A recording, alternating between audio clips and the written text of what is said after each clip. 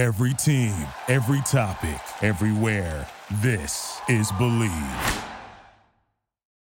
Good evening, everybody, and welcome to another exciting night of NBA basketball.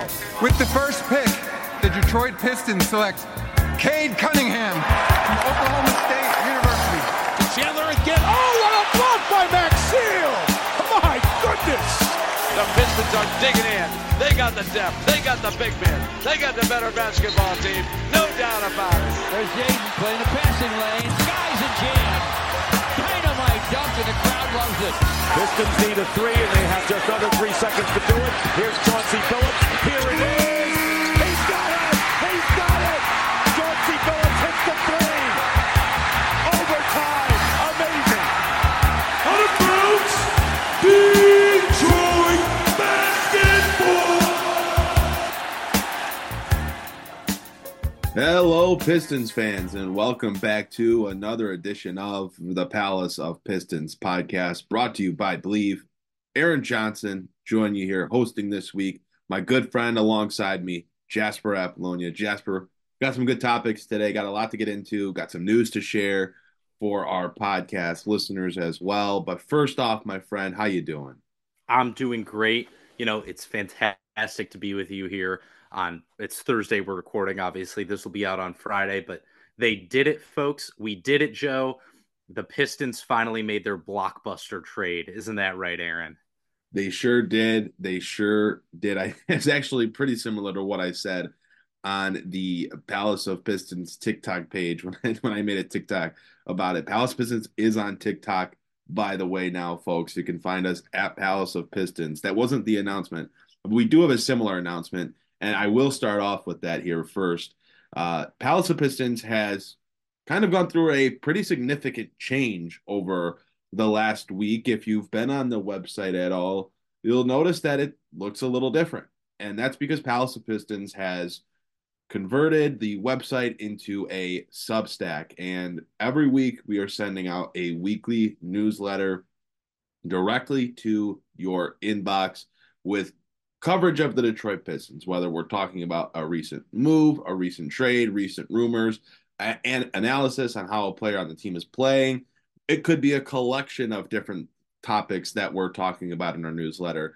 You'll get one of those to your inbox every single week. You'll get some other stuff as different stories are written and different columns are pieced together. Our podcast will get delivered to your inbox as well every week. So we need you to subscribe to our Substack. I'll have the link in all of the descriptions, whether you're listening on YouTube or Spotify, Apple. We will have the link to subscribe to the Palace of Pistons Substack everywhere. We really need you guys to go subscribe. We want you to stick around and read all of our content, get to all of our content. We're going to be doing a lot of cool things. Some of those things have already started. The TikTok page, one of them, like I already mentioned, but a lot of cool things happening. We're making some changes in 2024 on how we operate and how we do things.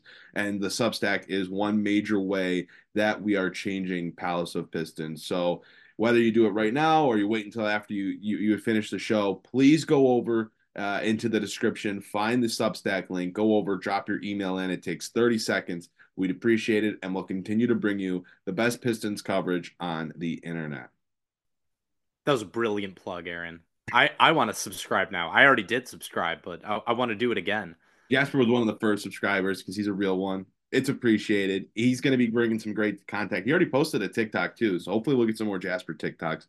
I've been posting in the last few days, but I'm not a seasoned TikTok guy, so I only downloaded it so I could make these Pistons related TikToks. So I was in the boat of I'm never downloading TikTok. I don't want to. I don't have interest in it, but I'm doing it to bring you Pistons coverage, analysis, and more. So hopefully you guys can go and follow us over there as well. We've got a lot to talk about today, but first I do want to talk about our always supporting sponsor, BetOnline. With the NFL playoffs continuing and the NBA season in full swing, BetOnline has you covered with all the up-to-the-second odds, news, and scores, with additional odds, lines, trends, and info on both desktop and mobile. You can access the world's best wagering information anytime.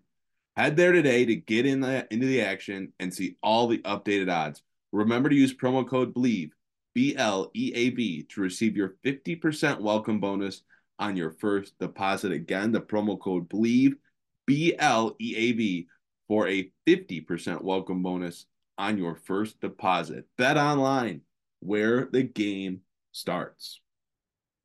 Okay, so we've got a lot to get into today. I think first things first, let's maybe move back in time a little bit. The Pistons did make a trade. They made the splash move that Jasper mentioned at the top of the show, but they traded with Washington, acquiring Mike Muscala and Danilo Gallinari from the Wizards in exchange for Marvin Bagley, Isaiah Livers, and a pair of second-round picks.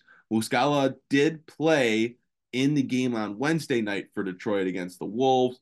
Did not score on 4 field goal attempts, but he had 3 rebounds, 2 assists, and 2 blocks. Danilo Gallinari was active but did not play. I'd imagine he will get some opportunity at some point, but I know he wasn't in the rotation for Washington as of late, hasn't played in a while. I do think at some point we'll see him. But Jasper, I mean, we knew the Pistons were going to be active. We were told they were going to make at least a trade. What do we think about Troy Weaver's move here to bring in Muscala and Gallinari?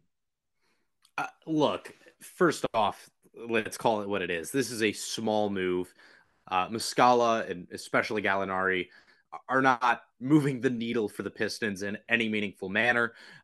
They did open up a trade exemption through this trade. I believe it's for $5.2 million. So that does open up some other avenues for them to acquire players during the trade deadline, which could be significant. We have yet to see how that's going to shake out.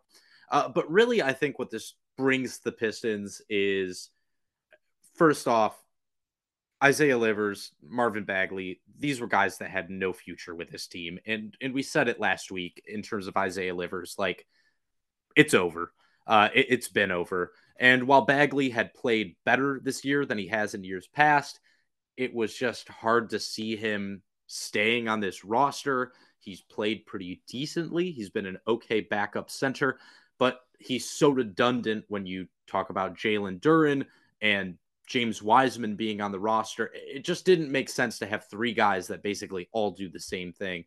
So I think what Muscala especially brings, because honestly, I don't anticipate much of a contribution from Gallinari. He's 34. He's broken down. His play has slipped.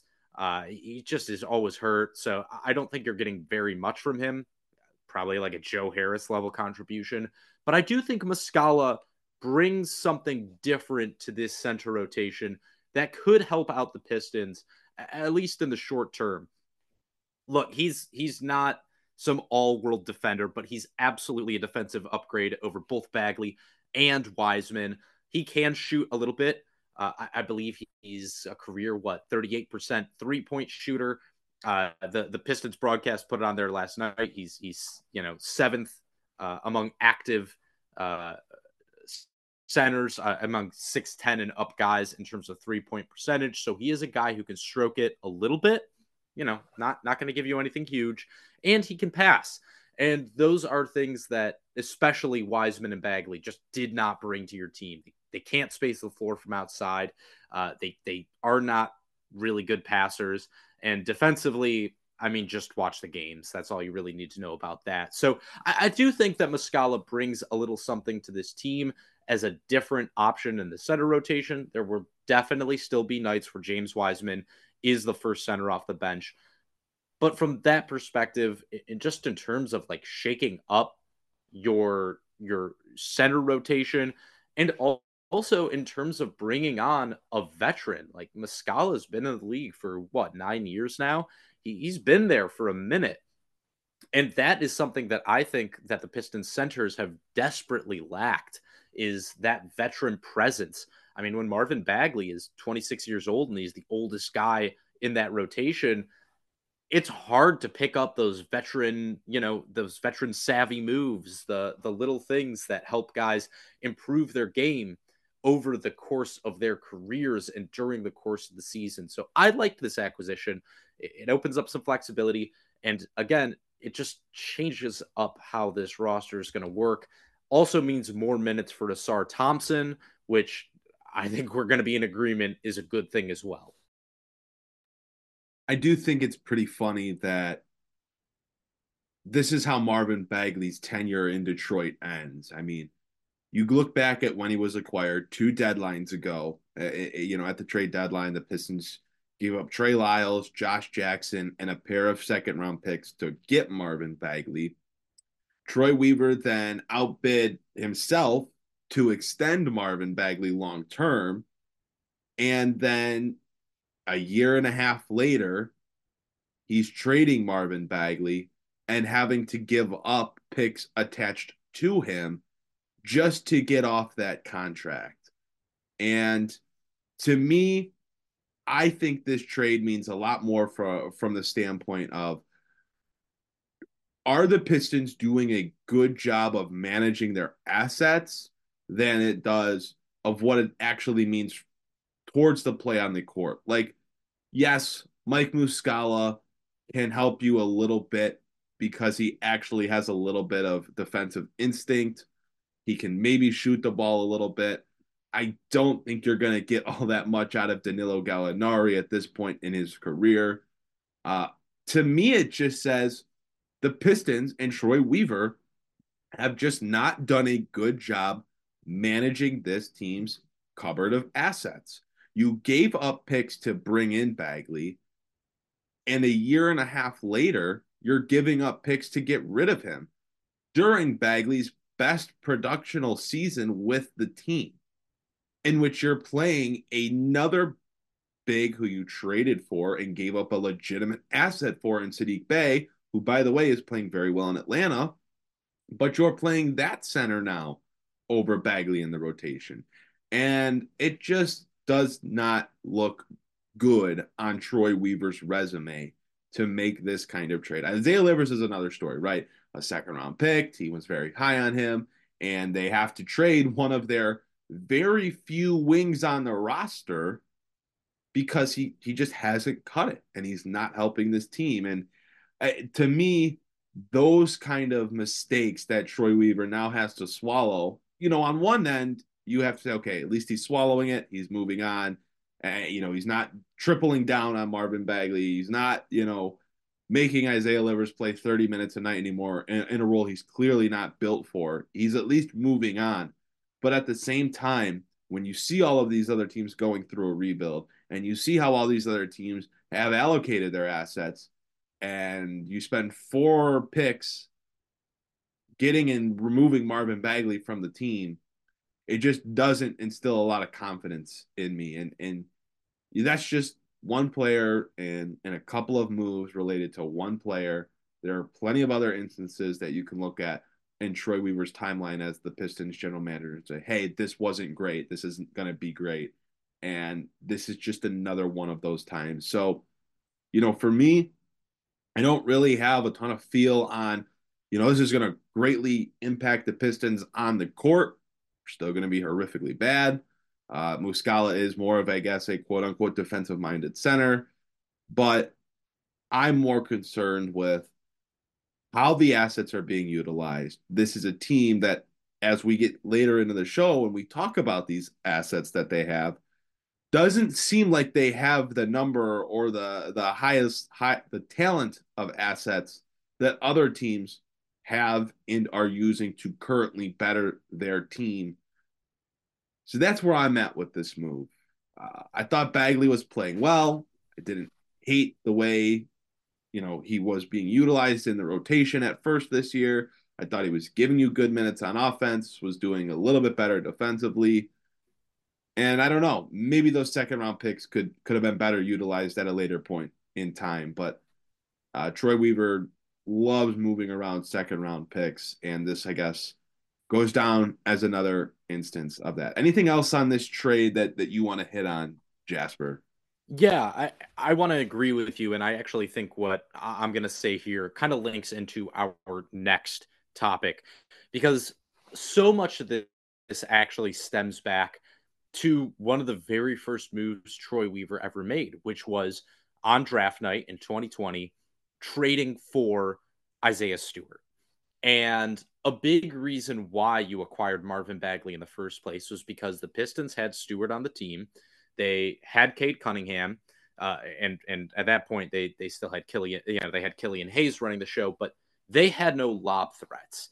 And they quickly realized that Isaiah Stewart at the 5 could not provide that lob threat in the pick and roll. It's just not the type of player he is, regardless of whether he's playing power forward or center. So in order to acquire Isaiah Stewart, they had to trade their very heavily protected pick, future first rounder, in order to acquire him. That compounds because you had to then acquire Marvin Bagley to be your rim running threat, which you gave up 2 additional picks for, and Trey Lyles, who, by the way, is a very important part of the Sacramento Kings rotation still. You had to give up 2 second-round picks to get that rim threat. Then, last year, you go out and acquire James Wiseman, who is redundant next to Bagley, but in order to justify that acquisition, you have to play him, meaning Bagley is now a piece you have to move. Well, because Troy Weaver bid against himself in free agency to give Marvin Bagley $12.5 million a year, you now have to attach more picks to that trade in order to move off of him. Okay, now you have Wiseman, you have Isaiah Stewart, but you also have lost 4 second-round picks because of this.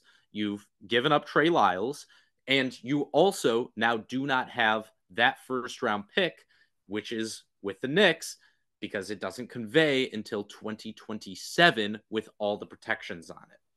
So basically what Troy Weaver's done here is give up 4 second-round picks and cut his knees out from underneath him in terms of his trade assets to make additional moves.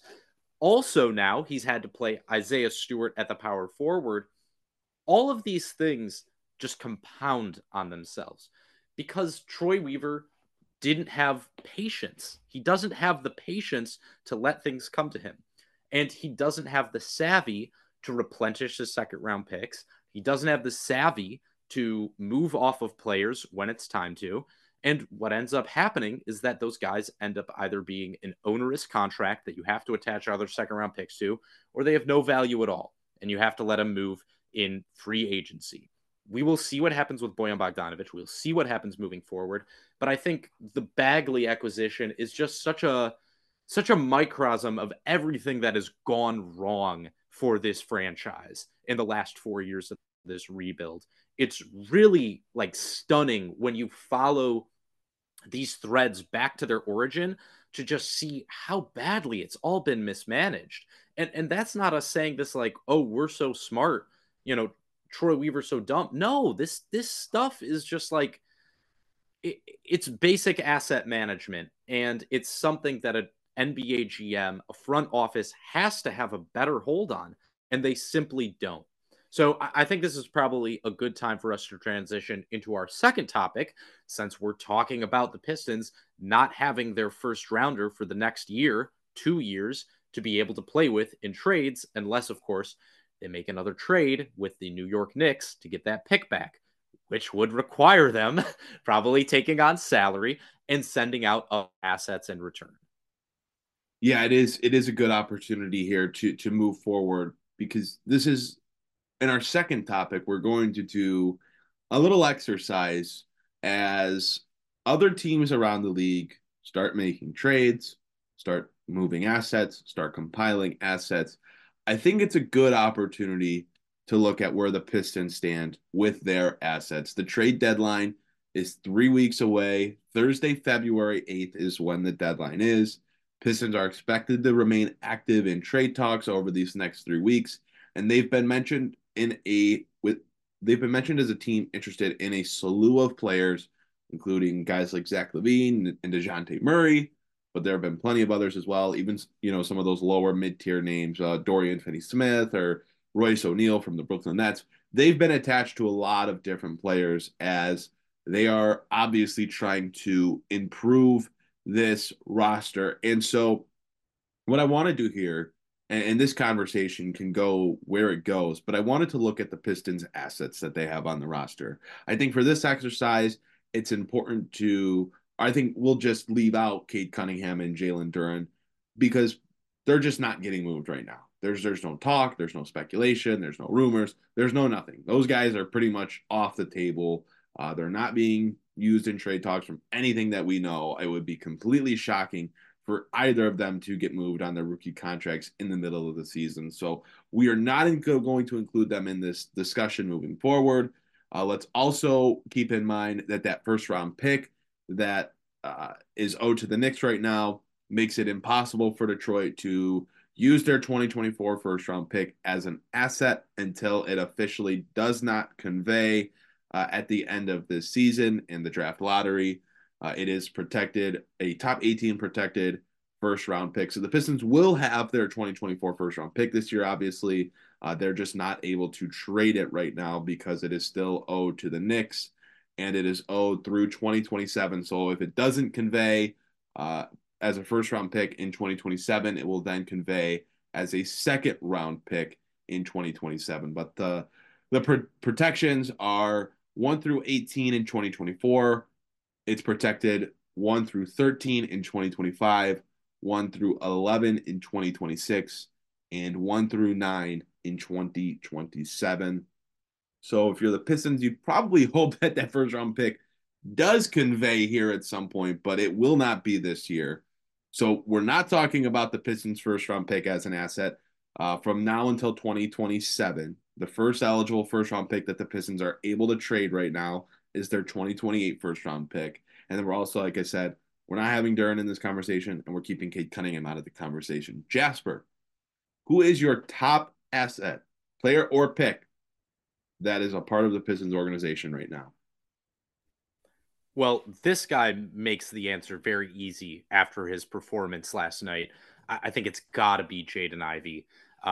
You saw it against the Timberwolves.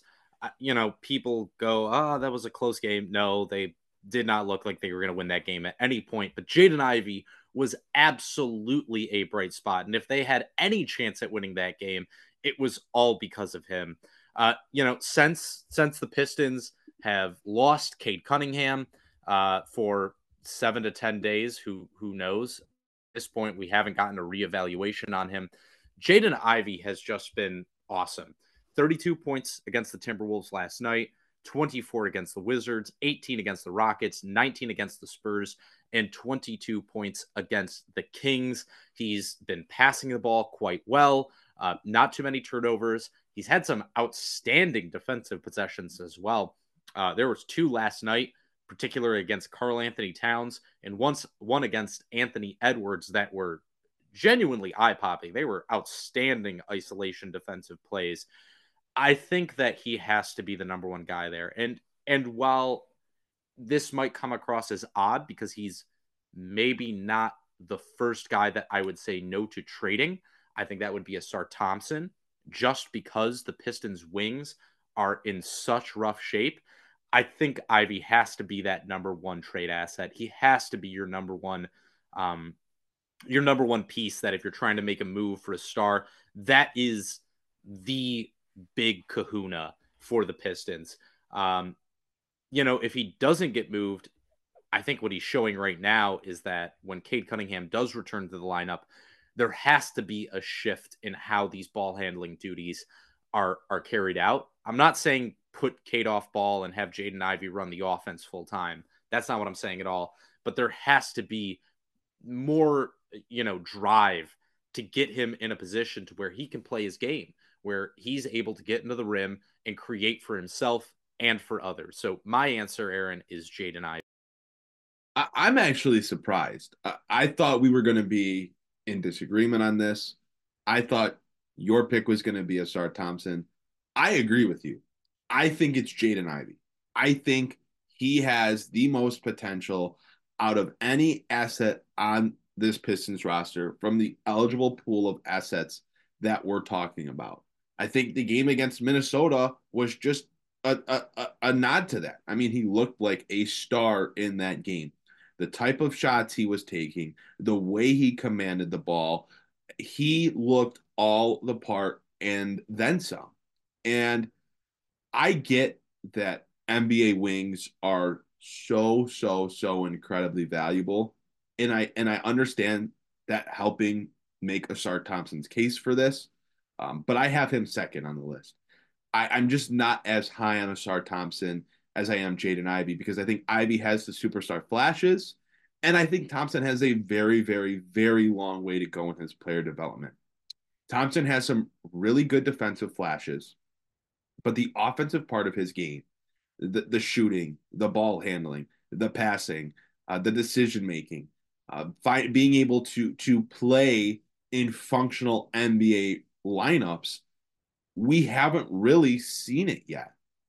The scoring at the rim comes in glimpses, but and it's not all his fault. He's a rookie playing on a very bad team that isn't very well optimized, but we just haven't seen him find a way to become a valuable NBA contributor on the offensive side of the court yet. There's just a lot that has to happen to Thompson's game that gets him out of that, just what he is right now, good defender. He has to be able to do more than defend and do so consistently. And I just in an off season, we could turn around next year and Asar could come back and be shooting, 33% from the 3-point line, 34% from the 3-point line, and things can keep getting better. He can look more comfortable with the ball in his hands.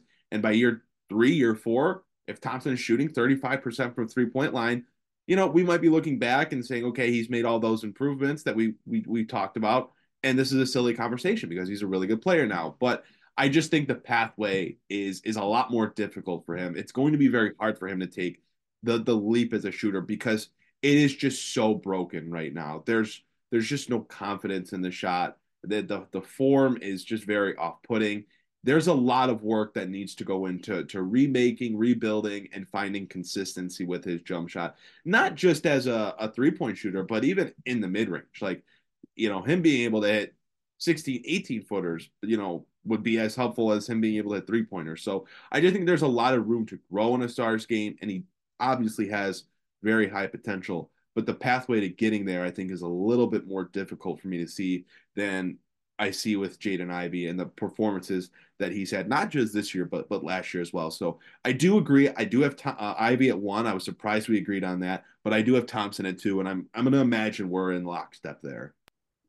Yeah, and to be clear, like, look, I have Jaden Ivey as 1 just because I think if I'm an opposing team's GM, I look at what both those guys are doing right now and I go, look, if I'm going to make a trade, if I'm going to stake my reputation on one of these players, I'm going to go for Jaden Ivey, 100%. And I just don't think, like, if you're the Pistons as well, the return you're going to get on Thompson versus what his potential is, as opposed to Jaden Ivey, I just have a hard time seeing that be worthwhile for Detroit. That's why I have to put Ivy at 1. But look, I honestly am in the boat of, like, I don't think the Pistons are in a position to where they can be trading away somebody like Asar. I just think there's too much potential there.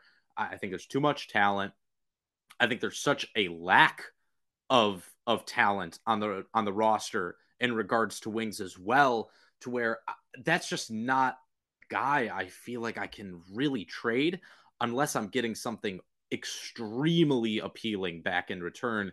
And I have a hard time seeing that happen. So that's really the number one reason why I'm saying Ivy as my answer. But who would I rather trade? I actually would say it would be Ivy over Asar. So perhaps we're not quite in lockstep on that. Asar Thompson's a guy that just, until he gets a real full offseason under his belt after this year, I need to see it. I need to see it before I start going, okay, let's see what we can get in return for this guy.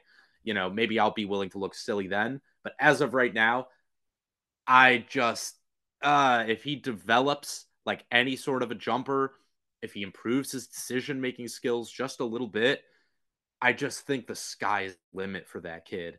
And frankly, NBA lead guards, secondary guards are far easier to replace than those, elite defensive wings are. It's just the reality of the league we're in right now. And some of the guys that the Pistons are being linked to, I think, kind of prove that point.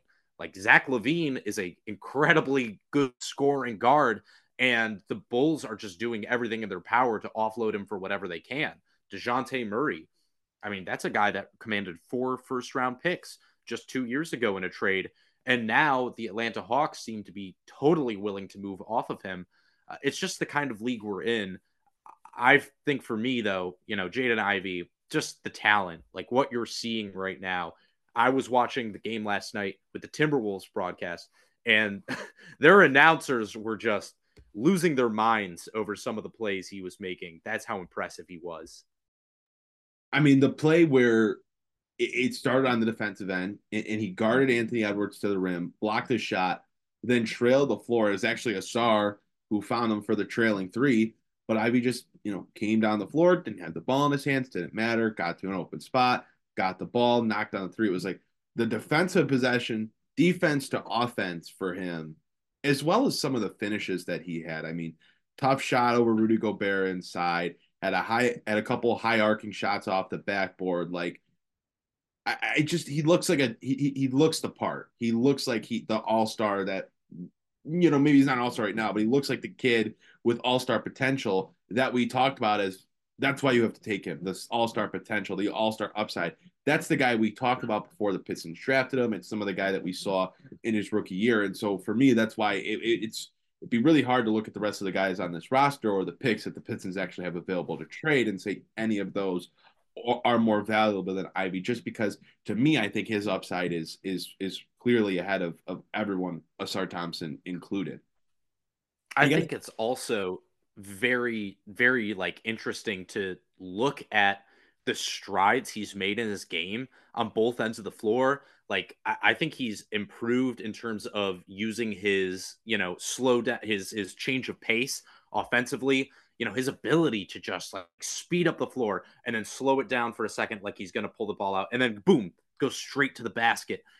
I think he's improved so much on that from last year, just playing a little bit more under control.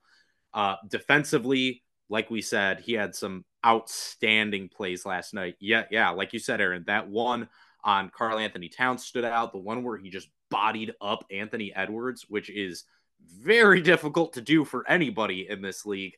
That was also quite eye-popping. I thought it was really, really impressive. Just something you didn't see from him last year. So seeing the improvements he's made this year, and then also looking at the places where he still can grow as a passer, as a defender, I think that, the sky is far higher than where he's at right now, and he's already playing at a pretty high level. So no question, if I'm an opposing GM, I would be looking at Jaden Ivey as the guy who is going to be the centerpiece of any return I'm getting for an outgoing player to the Pistons. I'm not sure if we're going to be in agreement on who we have at 3 here, but I'll go first, and I'll say mine is Bojan Bogdanovic. I think he can get you a first-round pick in the market right now. His salary is very, very friendly to use in a trade that, let's say the Pistons do go get DeJounte Murray. Bogdanovic's salary works in a deal like that. It's just a very friendly contract, easy to use in trade negotiations if the Pistons are trying to go get a bigger piece, a bigger contract type of guy. But I just think his value is there as well. Like, teams value Bogdanovic. They have valued Bogdanovic ever since the Pistons got him. I think it's funny how the Pistons got him for nothing, and then we spent the entire next season up until this point talking about how much teams value him, how much teams want him, and the price that the Pistons have on him, that at one point was 2 first-round picks. And maybe it's not as high now, but I still think you get a first-round pick for Bojan Bogdanovic. He can be used in a bigger deal. Obviously, he's still playing at a level that shows he can contribute and really help the team, whether it's a young rebuilding team like the Pistons or more likely down the line here, a team that is in the playoffs, trying to win a championship. Like, he is an easy type of plug and play player. There's not really a worry about, does he fit with this team? Like, he's a 20-point per game scorer that can shoot 40% from the 3-point line. Yes, he fits with your team. So I do have Bogdanovic ranked 3rd. I'm not sure if we agree here. I know there's another name that I'm sure some people value higher, but I have been very adamant in my thoughts on him as a player. So I am comfortable putting Bogdanovich here, and I'm not too worried about placing anyone else that's still available ahead of him in this ranking. I also would have Bogdanovich at third, and a part of that comes down to contracts. There is the other guy, and I think the other guy you were thinking of is the same one I'm thinking of, Isaiah Stewart. I think that Stewart could, under the right circumstances, have more value to a rebuilding team than Bogdanovich would. However, Bogdanovich is simply going to have more suitors because there's a lot of good teams in the NBA this year. When you just look around the league, like there's so many teams that could use shooting, so many teams that are fighting for a playoff spot, for a division spot, whatever it might be, play-in spot. I think that Bogdanovich just has more widespread value. Also, one of the things you have to take into account is that his salary is expiring at the end of this season. So for a guy that's going to be 35 next year, there's definitely a little bit more incentive if you're a team that's shooting for something and you don't quite get there and you trade for Bogdanovich. Well, that's okay. I got $20 million coming off my cap next year. I can go ahead and either bring him back for a lower price or try and bring in somebody else in the offseason. So I think that's very appealing to a lot of teams, especially ones that are in that, kind of maybe not title contention, but trying to get there. Whereas Stewart, as we know, has a 4-year, $15 million per year contract kicking in after the end of this season since the Pistons extended him. So if you're a young rebuilding team, I think that perhaps Stewart actually has more value to you because Bogdanovich is not a player that's going to be there on there long. If you really like Stewart, he's a guy that you then have under contract for the next 4 seasons. If you really believe in him, whether it's as a power forward or a center, I think he could be a potentially more appealing piece. But just because of the reality of the contracts and where the majority of the teams in this league are in terms of contending for a play-in spot, playoff spot, yes, Bogdanovich has to be third. But it's far more situational than saying Asar versus Jaden Ivey. I do think that there are certain teams that Isaiah Stewart actually would be a more appealing asset for. For me, and I agree. I agree that I have Stewart next at 4. It's just my belief in Stewart, right? What do you see for him down the line? He's already extended and locked up, so you're committed to him for the next 4 years after this one. And what is he worth at $16 million a year? To me, I see he's a high energy backup big, has not shown that he can really space the floor yet. Like, yes, he can hit 33% of his wide open threes, but that's not really a legitimate floor spacer as we've seen this year if you're watching these games. I like the energy that he brings. I like the toughness that he brings. He plays physical. You appreciate those kinds of things. But that's a kind of guy that, like on the Boston Celtics, someone with that type of grit, someone with that type of toughness coming off the bench and giving you 14, 18, 20 minutes off the bench a night looks a lot better than him starting at power forward for a team that needs to be better spaced around their point guard and their shooting guard and playing 35 minutes a night and chucking up 7 threes and making 1 or 2. And so for me, that's why I devalue Stewart in this case. He does some good things, but I think the way that he's been utilized in Detroit has diminished his value. It's like I almost feel like his value during his rookie season, when we were hearing about all these teams interested in him and trying to get him from Detroit, I almost feel like his value was probably higher back then than it is now, just because I don't feel like there's been a whole ton of development in his game, and the Pistons have honestly made him less valuable because of the way that they've used him, and he hasn't had a great amount of success in his role. So I do have Stewart 4 there. Is there anything else you wanted to add on Stewart? I think we've only got one player really left, and then you can move into the picks that Detroit has way down. Yeah, I want to agree with you on that point. Like, I think the utilization of Stewart has definitely impacted his value. Ironically, like them paying him and then playing him starters minutes, I think has actually hurt him in a lot of ways. You're just seeing things from him that you haven't seen in years past, like jogging down the floor defensively, not contesting at the rim nearly as much. He's never been a great shot blocker, but I mean, he's putting up half the amount of blocks per game as he did his rookie year while playing 9 more minutes per game. Like that's pretty stark. You're seeing the defensive impact and especially his ability to maintain that defensive impact over time really be diminished, I think, by him playing too many minutes because he is a high energy player. So yeah, I totally agree. Like if you're a team that needs a defensive anchor off the bench, a guy that you're going to play 18 to 24 minutes a night, I think Isaiah Stewart has a lot of appeal to you. You look at him and you go, look, if we can just cut down his minutes a little bit, he's going to be able to give us way more consistent effort on both ends of the floor. And I definitely think that that is something that could help him as well. I mean, look, shoot, his rebounding numbers even. He averages more rebounds per game, but he's averaging half an offensive rebound per game less than he did as a rookie. Those are just aspects of his game that I think have been affected by the amount of minutes he's playing and where he's being asked to play on the floor. If you change that up for a different team, if I'm an opposing GM and I say, look, I think I can get more out of him by playing him less, I think he has a lot more appeal in that aspect. So, if I'm a team, especially that I'm like, look, I have my shooters already. I think Boston was a great example of that. They don't really need a player like Bogdanovich, but they sure could use a player like Stewart on the roster.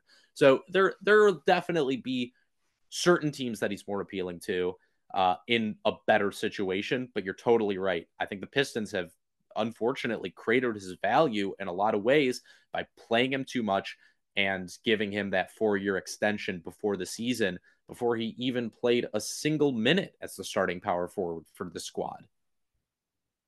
So we're down to really our last player, Alec Burks, and the Pistons' next movable first round pick. The next first round pick they can trade is 5 drafts away, 2028.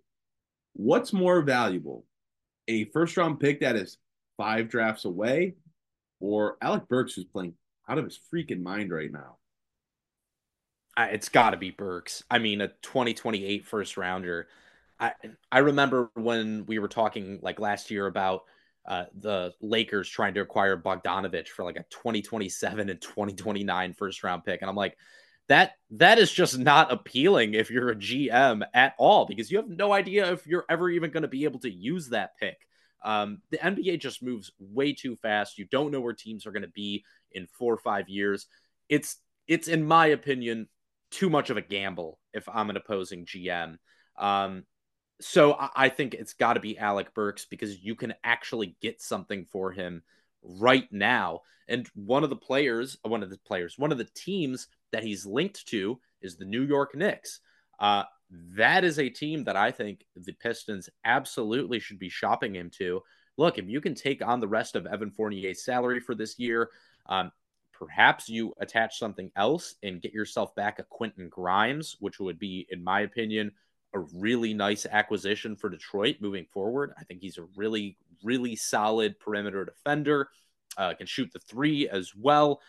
That would definitely be something I would be interested in for a team that kind of wants to get rid of him and needs a little bit more perimeter scoring when Jalen Brunson's not on the floor.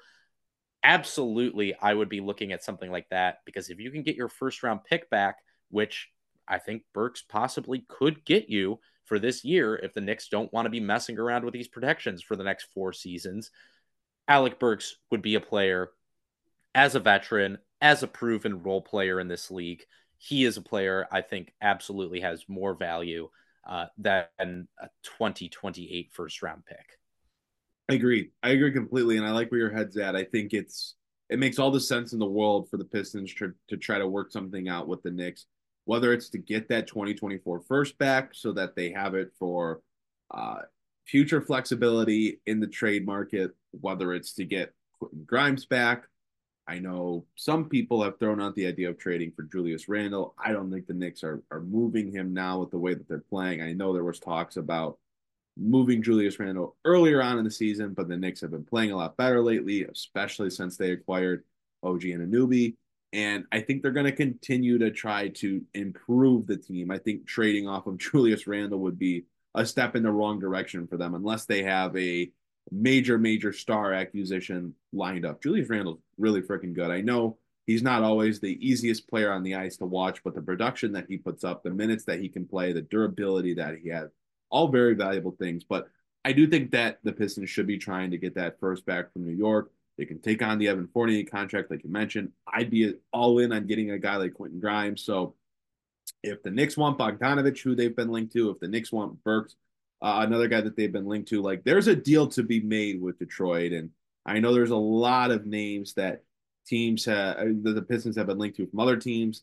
Burks and Bogdanovich probably the biggest names teams have really been connected to on the Pistons side. But there's definitely moves to be made, and I thought it was worthwhile going through this exercise because yes, Burks and Bogdanovich are the biggest, or excuse me, the most prominent names talked about in the trade market. But the Pistons could use a guy like Jaden Ivey in a trade. Like if the Pistons traded for DeJounte Murray, you kind of have to imagine Jaden Ivey's involved in that deal. I mean, Murray's a guard, and you're not trading Cade Cunningham. You have Cade Cunningham, so you'd be trading for DeJounte Murray to play him alongside Cade Cunningham. You'd have to imagine they'd be trading Jaden Ivey in that trade, whether he's going to Atlanta or he's going to a third team in the deal. So I thought it was important to go through this exercise because we really don't know what the Pistons are going to do over these next 3 weeks or in the offseason. We just know that they have to do something, and Troy Weaver needs to do it soon if he's going to continue to be the general manager of the Detroit Pistons. Yeah, I'm still of the belief that there is another trade coming. It just seems impossible that after the sell the team chance and Tom Gores letter and all that stuff, uh, philanthropist Tom doing his great work for the community. It seems almost impossible that the only trade the Pistons would make would be for Danilo Gallinari's corpse and Mike Muscala. Like that's not going to cut it. And I am sure the front office feels the same way. So, yeah, I think a big part of, whether how big that trade is going to come down to like if they can get DeJounte Murray, if they can get Zach LaVine. I'll be honest, I don't think they're interested in LaVine, and I'm happy to hear that. I do think the Murray stuff, there's a lot more, there's some fire hiding underneath all that smoke. There's got to be something there. So I think, Bogdanovich, Burks, however they're traded, I think that will kind of come down to whether a DeJounte Murray trade comes to fruition or not. If not, I would not be surprised to see something like this threw out there in terms of a potential Knicks trade being the case. I think that, one of those two things is going to happen. I don't think that both will happen. I'll say that. I said it last week when Mike did his buy or sell. I think there's going to be two trades. One of them is going to be that smaller one, and then I think there's probably going to be a bigger one as well. But it'll be really interesting to see how this front office navigates that because, as our listeners know, we don't have a whole ton of faith in them to get it done in a way that feels like an equitable return. Yeah, 3 weeks to make some big moves. I don't know how the Pistons get it done. And like you said, I don't know if the guys in charge right now are the one that should be making those decisions, considering how everything has gone through this rebuild. But 3 weeks again into the trade deadline, I'm sure we will see the Pistons make at least one more move with the roster before the deadline passes. We know they're active in talks, but Jasper, anything else you want to mention before we wrap up this week's show? Yeah, I'll just say, I think if a DeJounte Murray trade does happen, what I'm going to throw out there as being the package I think Detroit will give back to Atlanta, I think it'll be Bogdanovich, it will be James Wiseman, and Jaden Ivey for DeJounte Murray and Clint Capella. That's my official guess. So let's see if anything happens before next week. I would imagine it's not going to happen up until the trade deadline. Atlanta seems pretty motivated to get off of Murray, and they're going to do everything they can to get the best return possible for him. Maybe if they do make a third trade, maybe the move you want to make is one to get back your first rounder from the Knicks. If you do that, maybe it changes up the equation a little bit in terms of a potential Hawks deal. Is there a way to make that a 3-team trade so that the Knicks take on Capella and the Pistons take on Fournier and the Pistons get their first back? I'm just thinking out loud as you say that, because it's not that I dislike Clint Capella, but they're not going to start Clint Capella and Jalen Duren together. I can't imagine they're going to bring in Capella to bring Duren off the bench. And I'm also not sure Clint Capella is the type of, or should come off the bench. Like, he's still a valuable player and he posts good numbers and does some good things. I'm just trying to think, does it make sense for New York with Mitchell Robinson out right now? But I don't know. There's a lot. I was going to say, Isaiah Hartenstein. I think it well for them. I'm sorry, Aaron. I'm talking over you. My apologies. I think it comes down to whether they think like Mitchell Robinson's coming back by the playoffs, right? And I think, well, I remember the Knicks didn't get the disabled player exception because there's optimism he could be back by the playoffs, but we'll see. You don't know. And then if you have Capella and you have Robinson and you have Hartenstein, like one of those guys is out of the rotation and there's a decent amount of money committed to them. I don't know. Just talking out loud there. I'm just thinking about what you threw out there. And I don't know. I do think there's a possibility that DeJounte Murray is a Piston. I'm curious how that package breaks down. Another name I think you could see involved in that deal is DeAndre Hunter and his contract. A guy that I looked at yesterday and saw he misses a lot of games. He has not lived up to the draft pick that was spent on him after a good career at Virginia, where he projected as a really solid 3-and-D guy. He just has not lived up to that yet. But all of that conversation, we've got plenty of time to continue our talk about trade hypotheticals. We've got a couple more podcasts to go until the trade deadline. So we will have plenty of more talk and analysis and speculation for you on the Palace of Pistons podcast. Before we go, I do again want to highly, highly, highly encourage you and implore you to go subscribe to the Palace of Pistons Substack. The link to our Substack to subscribe is in the description of where you are watching or listening to this show. You can also find it on our X account. Follow us on X. Follow us on Instagram at Palace Pistons. Follow us on TikTok at Palace of Pistons. We are trying to do some new things in 2024. Need all the support we can get and want to continue to bring you great Pistons coverage. So we again appreciate everyone tuning in this week. This has been another edition of the Palace of Pistons podcast brought to you by Believe. Again, use our promo code Believe, BLEAV, for a 50% welcome bonus on your first deposit with Bet Online. Thank you so much for listening, and we will see you guys next week on another edition of the Palace of Pistons podcast.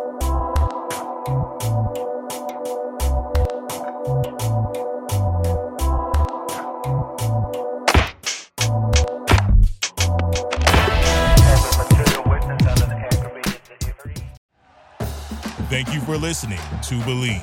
You can show support to your host by subscribing to the show and giving us a 5-star rating on your preferred platform. Check us out at Believe.com and search for BLEAV on YouTube.